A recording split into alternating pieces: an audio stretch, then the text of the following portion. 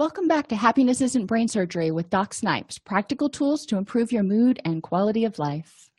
We're continuing our discussion of dialectical behavior therapy skills and interpersonal effectiveness. In this segment, we're going to focus on how to keep self-respect and focusing on overcoming myths that get in the way of self-respect. One of the things we need in order to be effective interpersonally is confidence in ourselves. We need to like ourselves before we can expect anybody else to like us. If you have something, imagine you cooked lasagna. Let's just take that example. And you tasted it before you served it to everybody, and you're like, oh, this is really awful.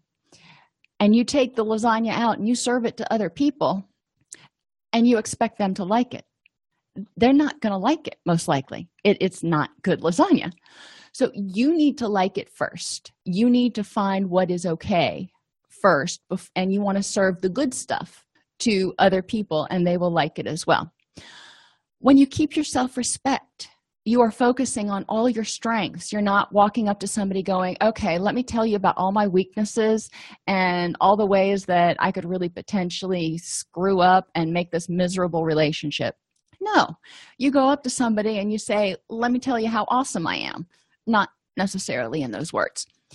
But when you have self-respect, you exude those sort of qualities, and people sense that you are happy and loyal and whatever kind of characteristics you have. So for the first thing you want to look at in relationships, whenever there are two people, there are always compromises, there are always discussions, there are always decisions.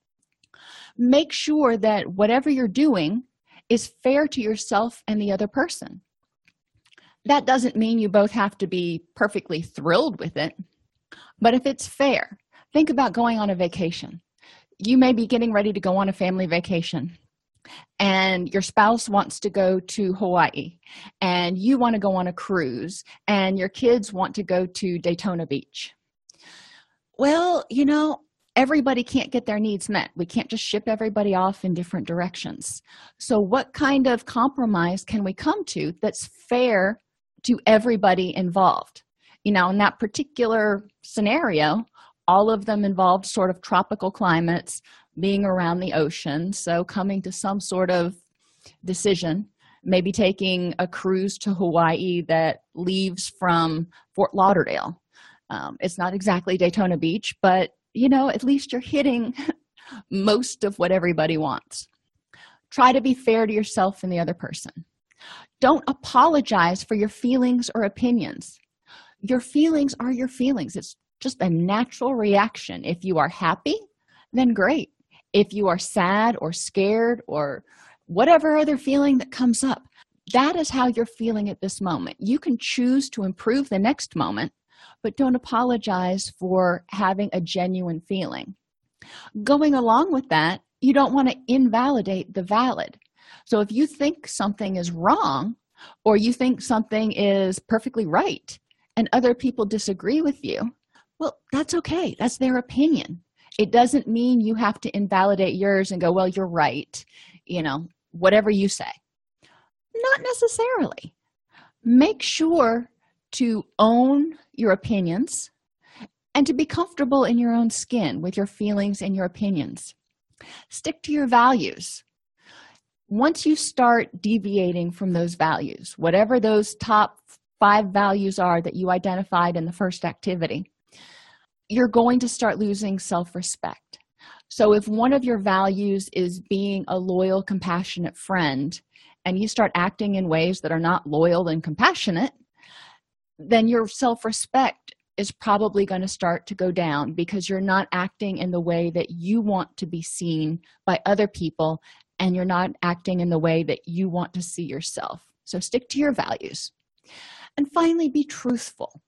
Don't lie, exaggerate, or make up excuses, but above all, be honest with yourself. What is it that you need right now? What is it that you want right now? How is it that you feel right now? Before you can be truthful with anybody else, you have to know how you feel, and you have to know what you need and want. So be truthful. So let's sum it up. FAST stands for being fair to yourself. Don't apologize. A is for apologize. S is for stick to your values, and T is for being truthful. If you can do those 4 things, you're going to feel a lot more empowered and better about yourself in relationships, and you're probably going to feel less resentment towards other people, because a lot of times when we start acting against our values or minimizing or justifying not behaving in a way that's consistent with our values, we start to feel resentful towards those other people who we see as, quote, making us change the way we act or behave or think.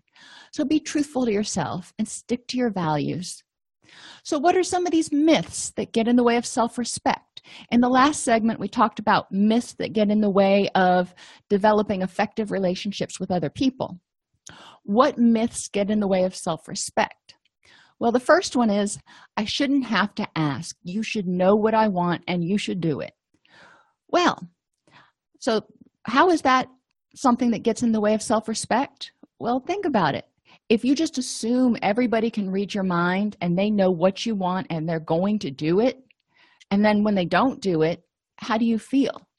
You may feel rejected, you may feel hurt, you may feel disappointed, and they're probably sitting there going, what did I do? I didn't know. So you can't expect mind reading. Unless you're far different than I am and everybody else I know, you can't read minds either. So you have to kind of put yourself in, if the tables were turned, how do you know what other people want and do it? A lot of times in relationships, unfortunately, we assume that what we want is what the other person wants. When my husband and I first got together, he's an introvert. He prefers very small crowds, very small group gatherings. I'm more of an extrovert. I like large group gatherings and parties and those sorts of things. So whenever it would come around to his birthday or something like that, I would plan a party. And it just stressed him out to no end. And I didn't know that. And the same thing for me. When it came around to my birthday or something we were celebrating, he would always plan going out to dinner, just the 2 of us. And I always felt let down because I was like, well, no, I wanted a party. It was my graduation. But unless I communicated that, how was he supposed to know? So I encourage you, when you're interacting with other people, to think about what is it that they want, not what is it that you would want, because unfortunately, they can be 2 very, very different things. When you start expressing what you need, you will get your needs met more often. When you get your needs met more often, you'll probably feel more respected from other people, and you'll feel stronger because you were able to assert what you needed and get those needs met. How validating is that? Another myth, I shouldn't have to negotiate or work at getting what I want. Well, it would be nice if everything just rained like manna from heaven, but it doesn't. I would ask you to think about when you get things that are just kind of dropped in your lap. Now, granted, we like them, don't get me wrong, but do you cherish them and do you have as much value with them or in them as you do for something that you work really hard for? If everything is just handed to you instead of having to work for it, how do you feel about yourself as a person? Do you feel like you are deserving? Do you feel like you are somebody who is, what's the word I'm looking for? Not enthusiastic, but who produces a lot of things? Or do you feel like somebody who just kind of sits around and sucks up whatever comes your way? So that may impact your self-respect. Another myth is that other people should like, approve, and support me all the time. Now, this is one of those what we call irrational thoughts, if you want to go back to cognitive behavioral therapy. But sometimes people just aren't going to like you. And it may have, and it probably usually does have a lot more to do with their stuff than with you. So if they don't like you, what does that mean? What does it mean if everybody in the world doesn't like you? What does it mean if one particular person doesn't like you? And you might want to evaluate, did you do something to offend them? Yada, yada, yada. But most of the time, you're going to go through that checklist and go, I don't know why they don't like me. And if that's the case, you need to consider the other possibilities. There are probably people in your life that you've encountered that you may not have any really good tangible reason for why you don't like them. They just grind on your last nerve. Why? Does that have to do with them, or may it have to do more with your stuff? So it's important to consider what it means if other people don't like you and why you need them to like you. Isn't it enough that you like yourself, and that there are other people who do like you? So why do you have to be liked by everybody? And it's a hard thing to get over, especially if you're thin-skinned. You can get your feelings hurt really easily. And I'm not saying it's one of those things that you just wake up one morning and you don't care if people like you anymore. It's something you got to work at. But accepting the fact that there are people who like you and there are people who aren't going to like you, and that's just the way the world works, will reduce a lot of your anxiety in social interactions and help you respect yourself, because you're not always going to be looking back and going, well, I wonder why that person doesn't like me. What's wrong with me? Nothing's wrong with you. Other people don't deserve to be treated well if they aren't nice to me. Well, wouldn't we all like to think this? And I think we probably all think it sometimes. If somebody is really nasty to you, the tendency may be to be nasty back. However, I would ask you to consider if you've ever been really nasty to somebody, and did you deserve for them to react nasty back to you? Most likely, whatever is causing that unpleasant behavior in them is motivated by a really dark place they are in their mind. So in my mind, I would rather have compassion for them and sort of suffocate them with kindness, if you will, because they're not expecting that. They're expecting you to either go away or to respond in kind. So what we deserve, you've got to figure out what battles are worth fighting. When somebody is unpleasant to you, is it worth going out of your way to be unpleasant back? Another myth is I must have what I want when I want it. Oh my gosh, doesn't this sound like a 3-year-old? Mommy, I want it and I want it now. Unfortunately, some of us, many of us, feel that way sometimes. You see a brand new car come out, or you see, if you're a shoe person, the next season's shoes come out. Whatever it is, you want it. And if you feel like you are less of a person when you don't have everything you want the minute you want it, then that's going to get in the way of your self-respect. When you have something that you want and you can't get it right away, I would ask you to consider working on your reaction to that. Instead of getting angry and poochy and just irritable, what can you do in order to resolve that feeling? Because dwelling in anger and resentment about not being able to have everything you want immediately doesn't do anything to help you meet your ultimate goals of being happy.